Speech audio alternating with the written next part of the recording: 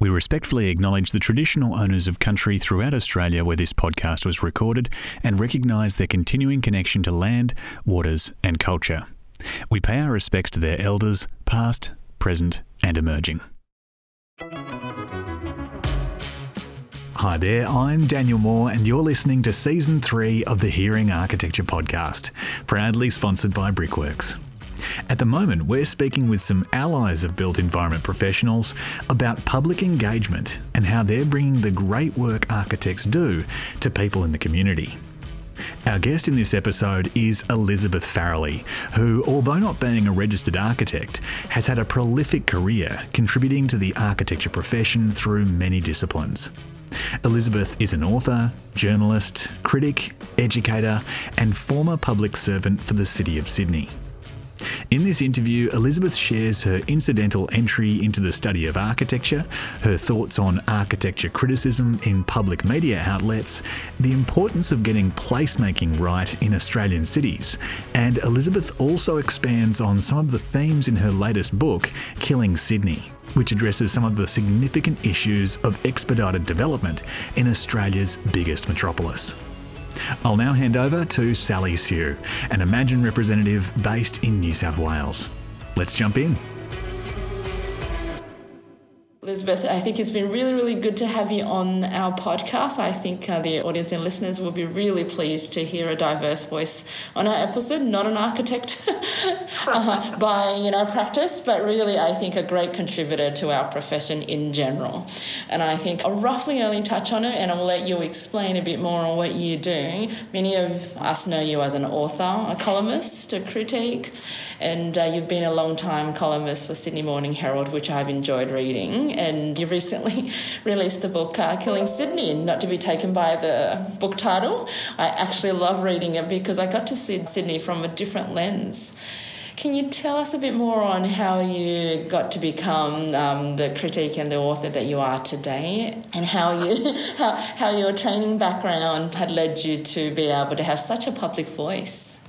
Look, I suppose like most sort of life stories, as it were, it's part design and part accident. I started studying philosophy. Actually started studying medicine, to be honest, but they made the mistake of allowing me to do philosophy in my first year because I'd already done sciences. So I fell in love with philosophy and studied that. And it took me a couple of years to get around to doing something useful, and I decided to study architecture because I had some flatmates who were architects or architecture students, and I thought, well, they have a lot of fun, so I think I'll do that.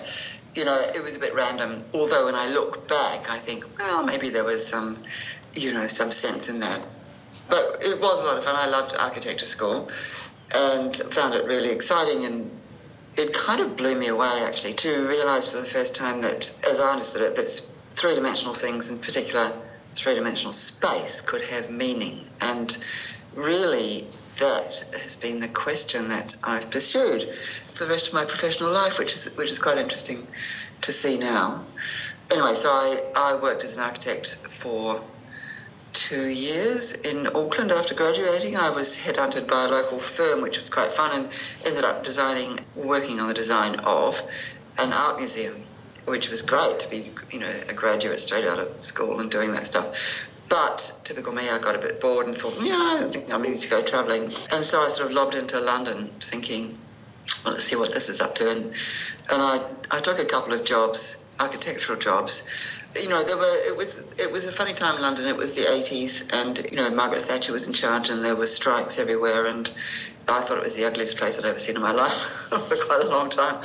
So I took a job. My first job was for some Iranian engineers in Leicester Square, which didn't last very long, which was very strange. Everyone worked through agencies in those days, so I applied to an agency and I got 3 jobs, and the second one after the Leicester Square one was in Bristol, because I thought, that'll be fun. I'll go and it's near the sea. Of course, it's not near the sea. Being a Kiwi, I thought, it's got to be near the sea, let's go and check that out. But it was near a river, which was the start. But I didn't last very long in Bristol either, because it's such a small town, and it was after London. Even after a couple of months in London, it just seemed really, really quiet. And everyone went to bed at sort of 5 o'clock in the evening, it seemed to me. So I scarpered back to London and took the job that I did for a year in Islington for some architect, working with some architects on the Royal Victoria Dock.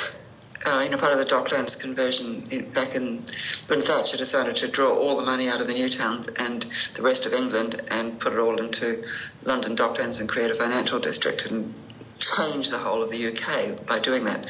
So this was part of that. Richard Rogers' firm was doing the master planning, and I worked for a firm called Pollard, Thomas and Edwards, who were doing just this particular dock, and I was working on our particular building, which was it was like a quarter of a mile long. It was this huge warehouse, sort of agglomerated warehousing, which had been a sort of tobacco and limes and things warehouse in the London way, and we were working on conversion schemes. And anyway, it's a long story, all of this. But that summer, which was June 19 something or other, 84, I guess, I remember going to the end of year show at the AA in London, which was then probably still is, the very cool, all the kind of jet trash from all over Europe ended up at the AA because it was really expensive and really funky and kind of cultish and interesting, and a very good school of architecture and independent of the universities, and so it was able to be quite eccentric. And people like Zaha Hadid were teaching there, and Nigel Coates and Ron Arad and a whole lot of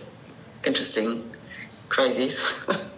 And anyway, I went to their end of year show and thought, oh, this is really self-indulgent nonsense. And because I was interested in early modernism and the kind of moral impetus of architecture, I still am.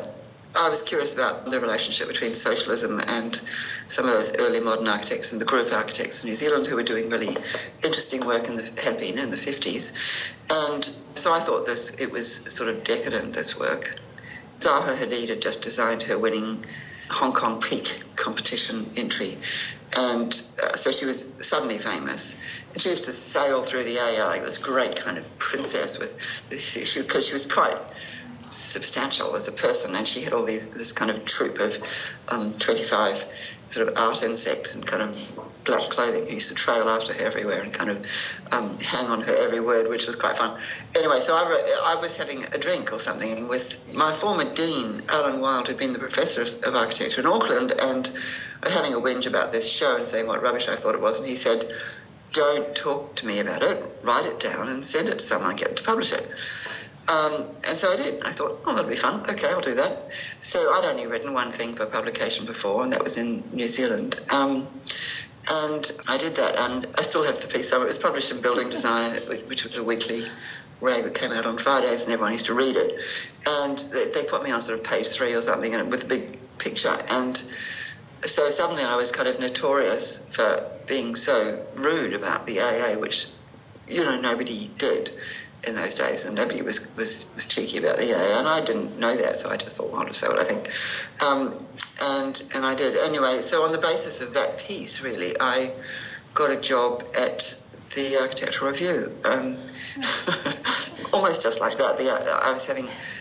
I met, in fact, the same professor, Alan Wilde, introduced me to Peter Davey, who was the editor, and said, why don't you come and have lunch? And Peter used to drink every lunchtime, so we were down in the basement pub underneath the AR in Westminster. It used to have these terrace houses in Westminster, and these beautiful Georgian terraces, and this kind of ultra-modernist magazine I thought that was quite appealingly ironic. And in the basement was this pub, this London pub that Nicholas Pevsner had rescued from demolition and sort of reinstalled in the basement. So there were sort of flagstone floors and stuffed lions and stuff like that. Anyway, so Peter Davey said, well, there's a job going here, do you? And I'm going, no.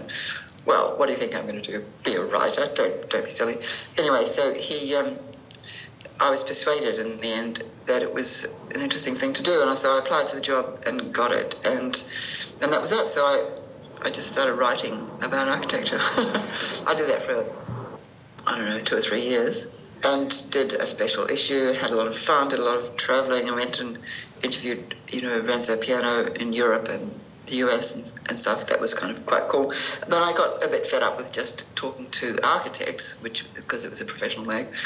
And so when we came back to live in Sydney, which was the end of 88, 2 or 3 people took me up for coffee, including Graham Yarn, who's now the city planner, and Michael Dickinson, who sadly died, but who used to write about architecture rather well in a thing called the Sydney Review, which also died.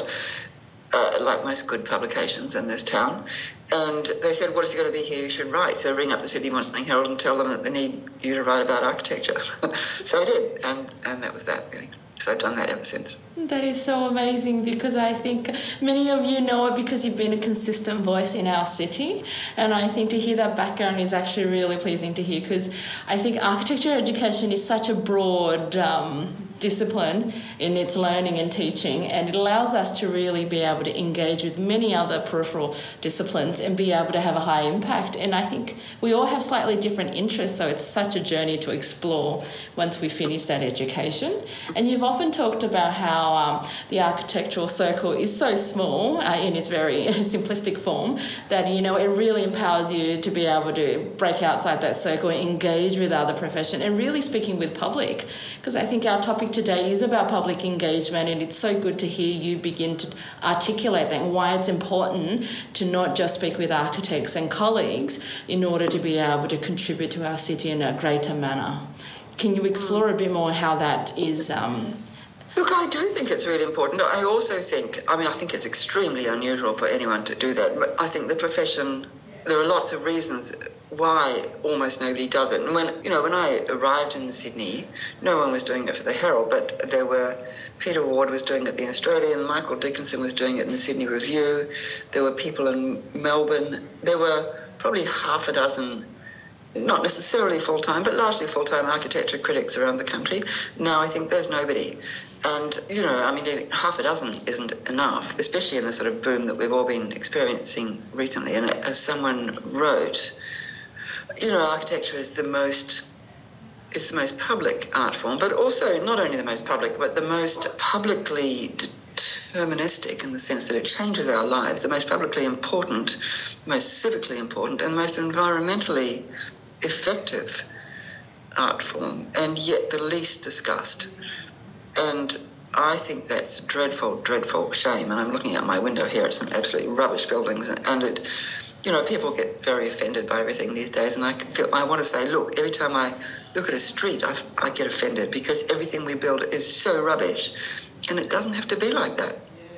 And it became quite clear to me when I was in the UK that, I used to read theatre critics and film critics and food critics, because they had such great writers, even though and a lot of them were really right-wing and really rude, and I didn't agree with a lot of them, but they were just fabulous writers, and also about architecture. And they would say things, Gavin Stamp and Charles Jenks and a whole lot of really good writers. Roger Scruton used to write about architecture in the UK, and I feel as though I sort of learned the craft from them, really, which was how to be fearlessly rude, but in a way that's entertaining. Because if you're not entertaining, you don't have an audience. So A.A. Gill was fabulous. They were fantastic writers, and they're much ruder. Like, they would say, this guy's never been any good, and this is his worst building yet, And if you try to say that here, everyone, either you would be sued or everyone still thinks you'll be sued. And when I arrived, everyone said to me, you can't write about architecture here. You'll get sued if you say anything negative. And I thought, really? And there was a famous Patrick Cook cartoon case when he'd lampooned I think it was Blues Point Tower. Patrick Cook was a very good cartoonist, and there was a huge court case because Harry Sadler sued. And I think Patrick Cook won, but he was almost destroyed by it. And there are a number of other cases. There was a famous case involving John Andrews where I think in this case John Andrews won, but someone said that his convention centre, which is now demolished, which was in Darling Harbour, leaked like a sieve, I think they said. I can't remember who said it even. And he sued and won because although it was clearly true, I don't know, for some reason the courts found against whoever had said it. So everyone thought you couldn't say anything. And I think that state of affairs has got worse, not better. People, architects in particular, are more frightened. On the one hand, they despise anyone who's not an architect. And so they think that their view doesn't count and they haven't got any right to speak. And anyone who is an architect won't speak because they fear being sued, but also fear being reviled by their colleagues and by developers and being regarded as dangerous. And this is not just Australia, not just Sydney, it's now fairly universal, a great fear of public debate. this idea that, you mustn't say anything in public. And so many people sign gag clauses with their employer, and that goes for, doctors and lawyers, but also architects. And just about every contract has a gag clause in it, so no one can speak to the press, and no one can say anything critical, and no one can say almost anything at all in public. And they even control what you say on social media, which I think is absolutely iniquitous and should be unconstitutional, because you not only have a right to speak as a citizen, but you actually, in my view, have a duty to speak publicly about things of public interest, and that includes how the public space is shaped by the buildings that form it. And that is really important, and it is really wrong that we have no discussion. I think there's another very important reason why we don't talk about this stuff, which is to do with a failure of education, and it's a huge one, in my opinion, which is we've fallen into an idea that only those things that can be measured matter. And that means things that can be measured in terms of dollars, or in terms of bums on seats, or in terms of popularity, or in terms of votes. Those things can be measured. And of course, science is based on those precepts. But the arts are not based on those precepts. The arts are fundamentally based on the idea of a cultivated eye and the exercise of judgment, and the education of the mind to enable it to make that judgment in a way that is useful and pursuing excellence.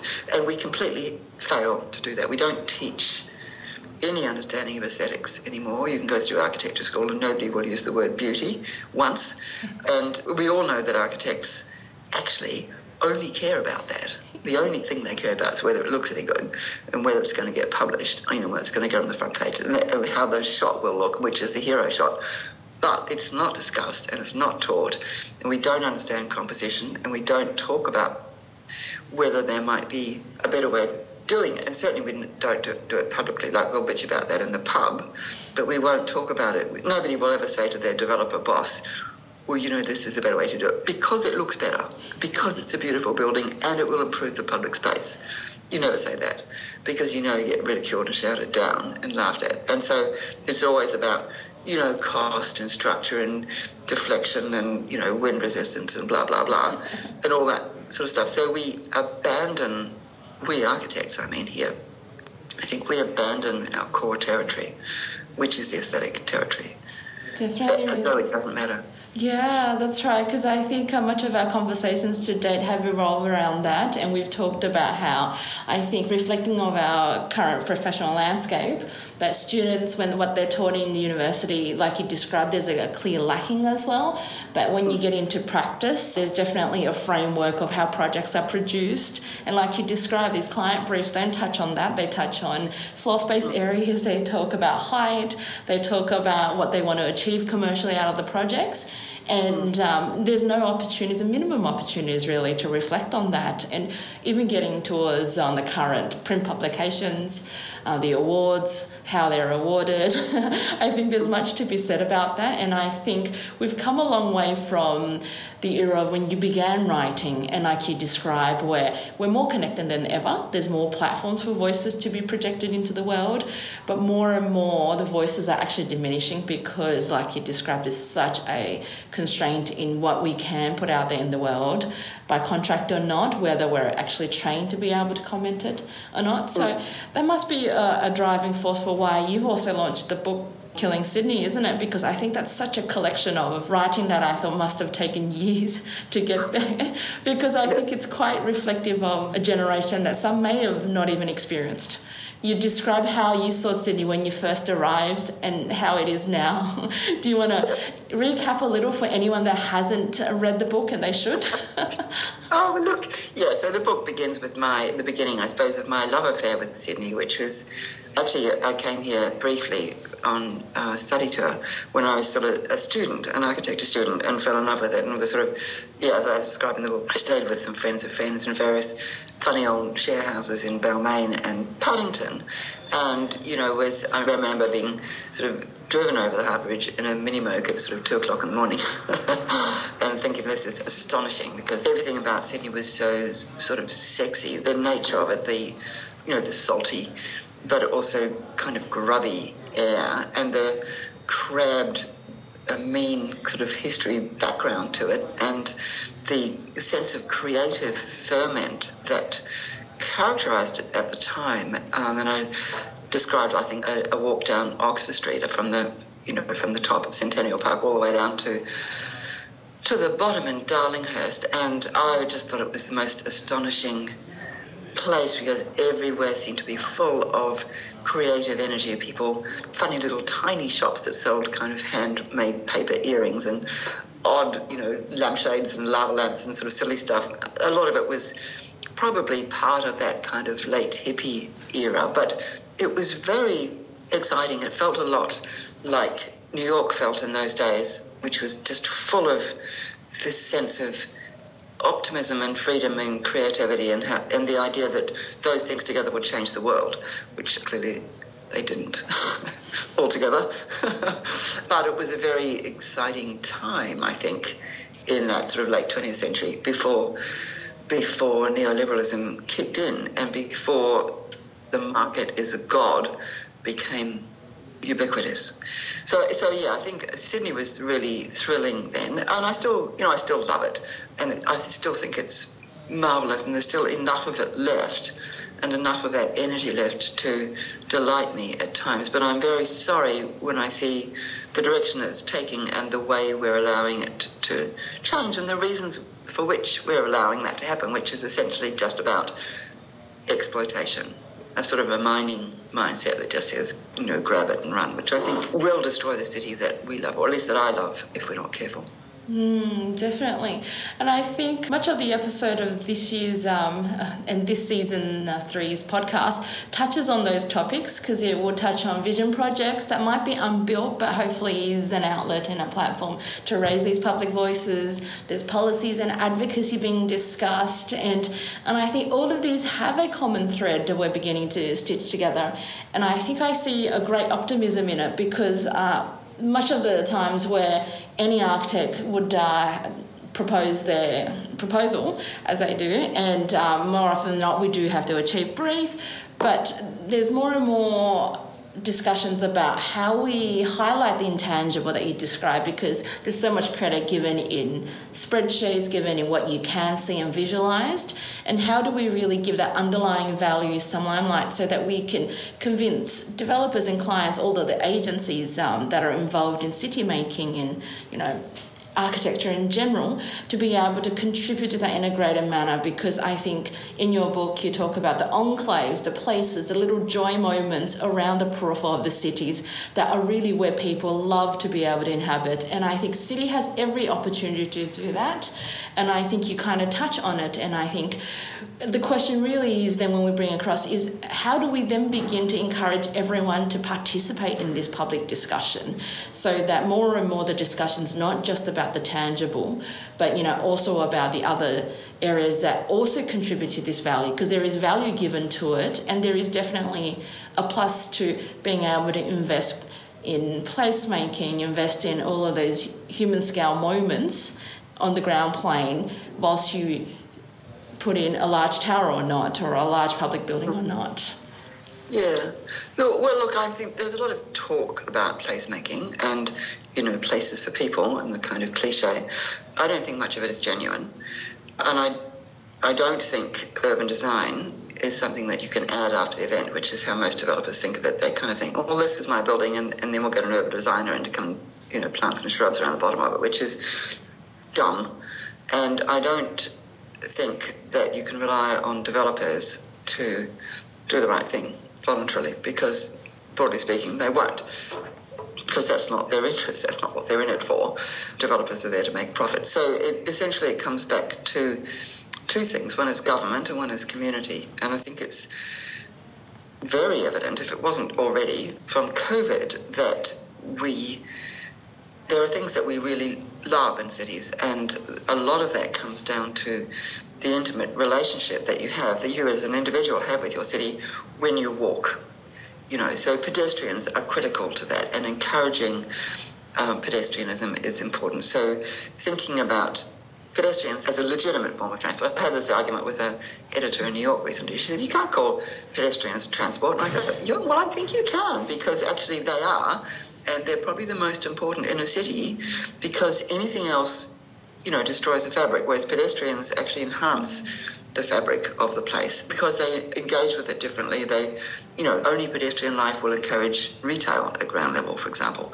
You can't do it any other way. So you actually need to have a vibrant and lively and mixed-use, diverse kind of city, whether it's a city, the city centre of towers, or whether it's a kind of a 4-storey village centre, sort of a Surrey Hills or a Burwood.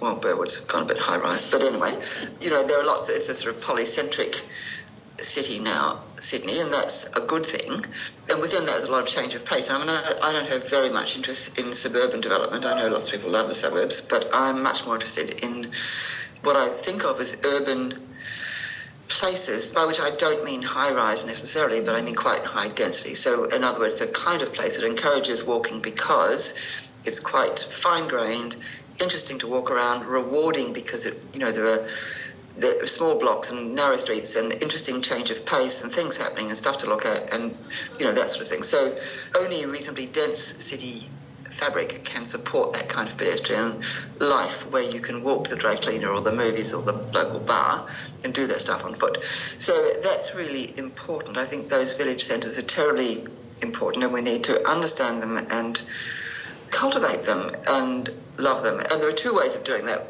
Both are kind of to do with education. Well, perhaps 3. One is actually educating ourselves, teaching civics, teaching sort of the built form of civic life to children. I don't see why you can't teach this stuff in primary school. Children understand the difference between, a boring place and an interesting one, or a boring street and one that's fun to walk around and explore. So I think that stuff is very teachable, and we should be doing it. I also think that governments need to understand how to control development in a way that isn't just parcelling out windfall rewards between developers, but actually has some civic purpose. And that needs to be taken very seriously as a discipline. And again, it should be taught. That should be taught at universities, and the local government centre at UTS should be teaching that stuff and how to do it. Nobody teaches that properly. There's planning and there's so-called urban design, but they're not taught in that way from the public interest. And governments should also be undertaking model developments. There should be public housing things which just showcase how brilliant and there should be village centre developments that showcase these things. The closest example is, obviously Clover Moore's city centre and the stuff that they're doing at Green Square is an obvious example where they've built that fabulous pool and the fabulous community centre and wonderful library and, civic places, and it's actually starting to feel quite buzzy, quite interesting. But all governments should be doing that. And Rob Stokes and Anthony Roberts, the planning ministers now, should be absolutely ashamed of themselves because they're still just talking about making things easier for developers. And, they talk about, care for country, but they're not doing any of that, and they've been in power for a decade. So where's the evidence? And we should also be, again, this is the thing for government, there should be enabling acts which encourage, not just allow, but encourage communities to understand that there are other ways of procuring buildings than relying on developers to build everything. In other words, it isn't all about profit. There are cooperative and community ways of producing buildings, and Nightingale in Melbourne is a very good example, which don't involve someone extracting a huge amount of profit from it and just buggering everybody else's neighbourhoods in order to do it, but actually involve creating good places that are environmentally responsible and really cool to live in. That's possible, and we should be taking that opportunity in our hands and just running with it. I don't know what's wrong with us that we don't think this is exciting.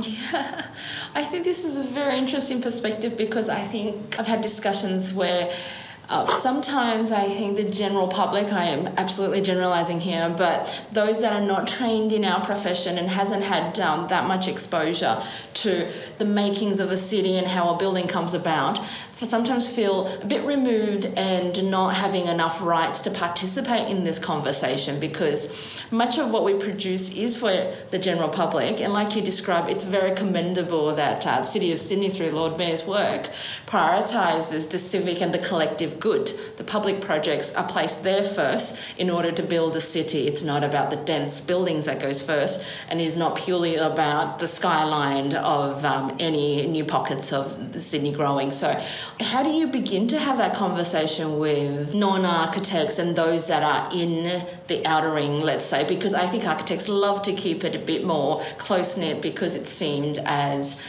only for those that are educated to speak that language, if I may say so. I do think that you're right. People are intimidated by architecture and planning, particularly by big-scale stuff like planning. And I think that it suits governments and planners and, you know, all of those myriad planning bodies, all of the development control agencies and the blah, blah, blahs, that they're all very happy to keep the public out, and they make it very difficult. You know, you have to go and register in order to be included in any public meetings, and then you know that they don't take your notice anyway, so what's the point? And architects, too, are complicit, I think, partly through simple arrogance that they think that people can't understand and therefore they don't talk about it, and also for their fear of actually saying anything in public. But I also believe that that's really wrong, and that architects also should understand that they're not entirely beholden to the development lobby. They can afford to have a voice in public, and what they should be doing is using the single skill that they have that nobody else has, which is architects can draw. I mean, I know most architects can't draw by hand anymore, but nevertheless, architects are trained to use their imaginations in 3 dimensions and to put that into a drawing, and they should be taking every opportunity. For example, the Central Station at the moment, you know, it's not just Atlassian and the horrible toga thing, but there's a huge development planned at the back of Central Station. That should be immensely controversial. Every architect in town should be drawing images of what they think it should be like, how the park would relate to the towers around it. You know, you could actually produce New York Central Park there if you wanted to. You could do amazing things. But where are the architects in this? They're just completely silent. They say nothing. And it infuriates me that I think it's irresponsible, honestly, that architects are not out there with their pens and paper saying to people, having neighbourhood meetings, having in every shopping centre saying, look, this is how it could be. This is a future you can have. Why don't we talk about this? Why doesn't it become a voting issue? If architects could be instrumental in making these really voting issues, and that is the only way that governments will take them seriously, if people start to care, and architects can have it in their control to make that happen, and they don't do it. And I don't understand. I mean, I know that there's a certain amount of self-interest and they're frightened of upsetting, you know, their next boss, next developer, client, but that isn't really a good enough excuse to abandon in this responsibility to take hold of the future and make it better. Yeah, that's so interesting, because I think that will definitely tie in with other episodes, because I think, like you described earlier on today, it is almost a duty to participate in this discussion, and because we're trained and because we have that extra ability to be able to, like you described, visualize it. And I think more and more that visualization is becoming quite powerful. Not enough vision projects are being established to actually make a loud comment about how we want our cities to be or how we want to be able to inhabit those spaces. And I think much of your writing talks about space. And space is so important across the scale of in public arenas, in ground floor kind of arrival moments, to even, like you described, the enclaves of natures and parks. Because I think in your book you touched on how important it is to be able to see the neighbourhood street as, you know, where you can meander through and have moments. And I think it takes a pandemic to be able to allow those that live in those neighbourhoods, with it or without it, to realise how important it is. Because I think we don't talk enough about it in our projects, depending on the type of work we do, and more we start to delineate it's another discipline's issue, so that I think we've come so far away where it takes a collective now, and maybe it is that difficulty in bringing together everyone to be able to make this comment. How do you see Sydney moving from here? Then in your book you are still optimistic, like you described. There's still the joys there, but it's about making sure that we take action to be able to swing it back to why Sydney has such a great brand in the global market. Because I think in the recent time you hear about government agencies talk about how important it is to protect the brand Sydney. And I mean, I wish everyone had the same arrival experience as you, and we hope that when everyone returns again, that they see Sydney as important in offering those experiences, and it's not just the skyline, the postcard that we see on the plane, maybe, if that was advertised. Well, look, I'm a bit resistant to the idea of the city as a brand, because it plays into that notion that everything's a market and we're all consumers. I think it's really important that we think of ourselves not as consumers but as citizens, and that we think of our city not as something we're trying to sell to the world, but something real that we're trying to make. In other words, a home. I also think that that's, if you're thinking tourism, what tourists want to see is something real. What they don't want is just more kind of tourist bullshit. What they actually want is a real place with real people living in a real way that's different from somewhere else. So I think Sydney's whole push to make Sydney into a sort of so-called global city, I show my students a picture of Perth, Docklands, Melbourne, Sydney, and you can't tell the difference. Nobody can guess which is which because they're just all the same. And I think it's a real mistake to think of ourselves as being engaged in a marketing exercise.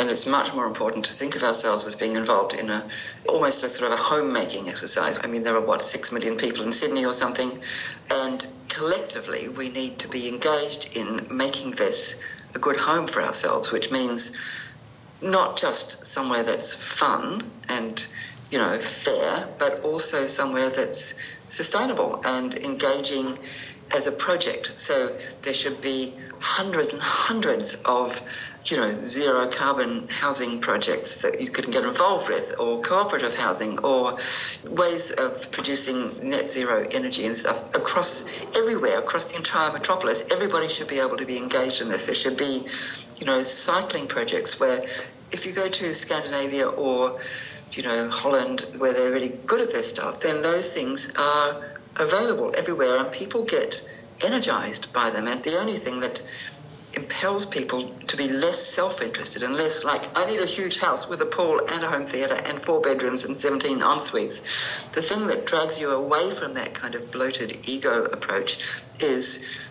the thing that's actually recognising that it's more fun to be engaged in the bigger city, in the wider project, in the long term, protecting the city and the future for our children and our grandchildren. And that isn't just virtuous, it's actually just much more fun for people in the end because it's purposeful.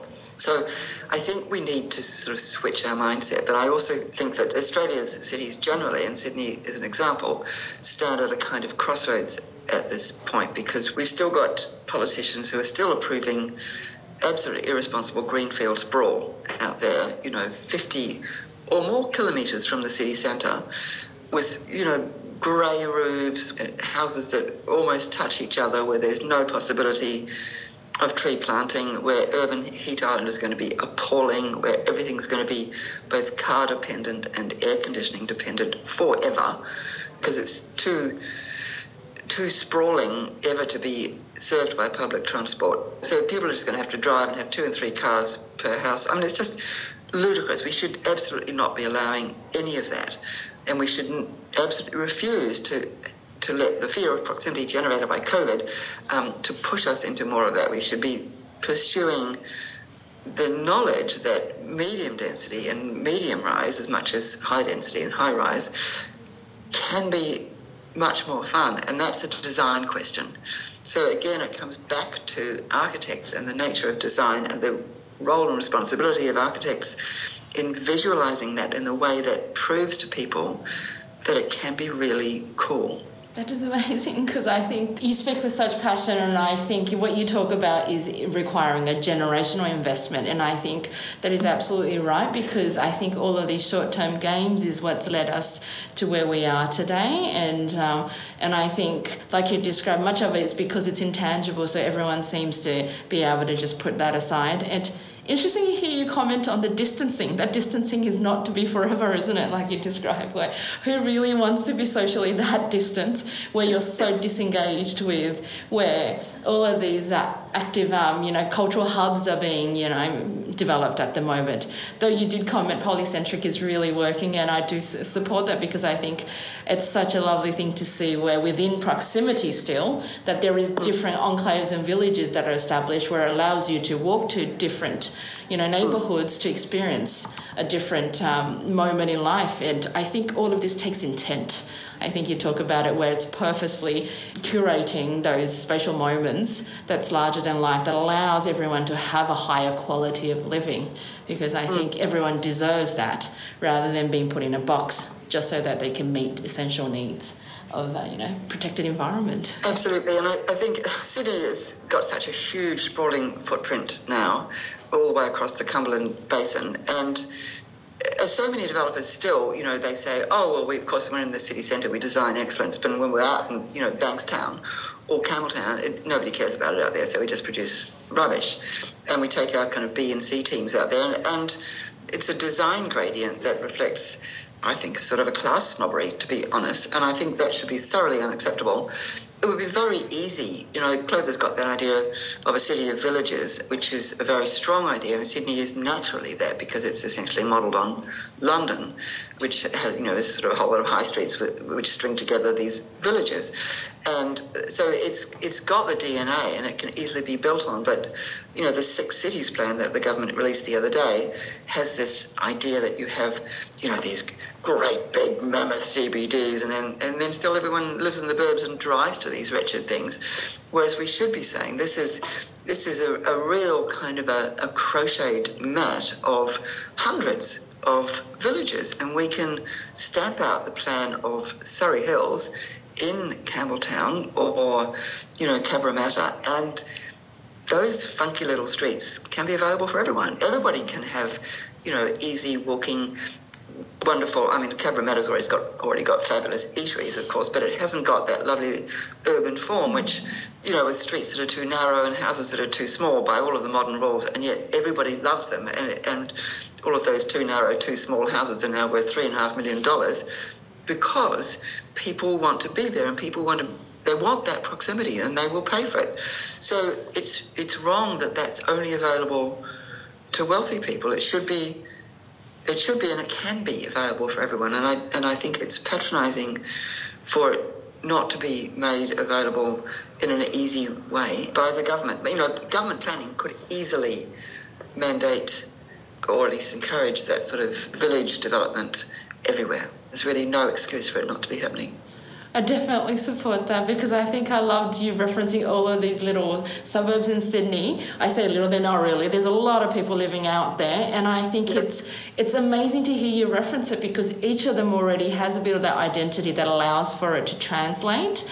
And you reference Cabramatta. It is amazing how they occupy the streets and how they go about collecting groceries, that, you actually have a local grocer that knows your name, because you're, picking it up, and you eateries that are unpolished but amazing because they serve quality food, and it is heartwarming to see how they have a community. And like you said, what is lacking is that the urban density for that to be accessed by all without having to roll out suburbs and cookie cutting all that, project homes out there. And I think that is definitely where we can improve on.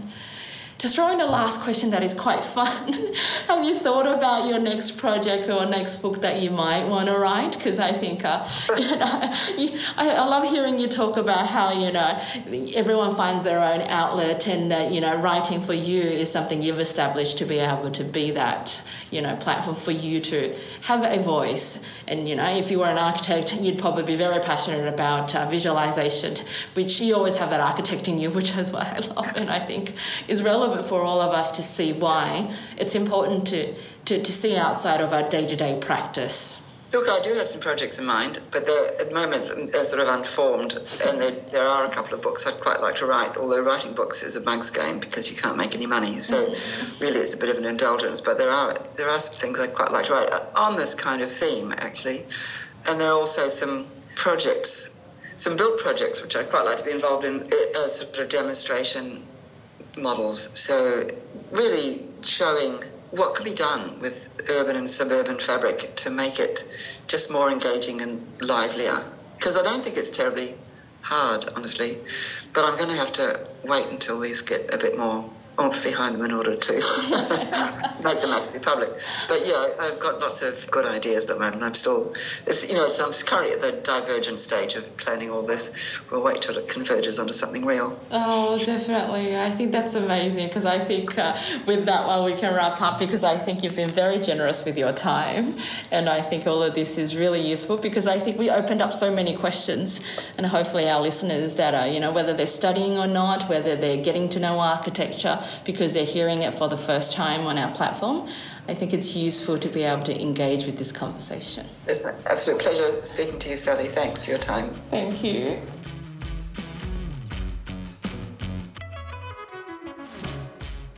This has been Hearing Architecture, proudly sponsored by Brickworks.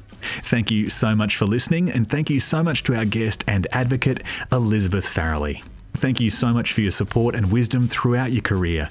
And you can order Elizabeth's latest book, Killing Sydney, The Fight for a City's Soul, online or through your favourite bookstore.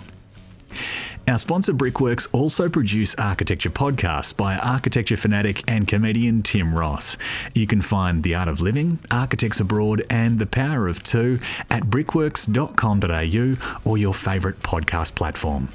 The more support we get from you, the more episodes we get to make. So if you'd like to show your support, please rate, review and subscribe to Hearing Architecture in your favourite podcast app.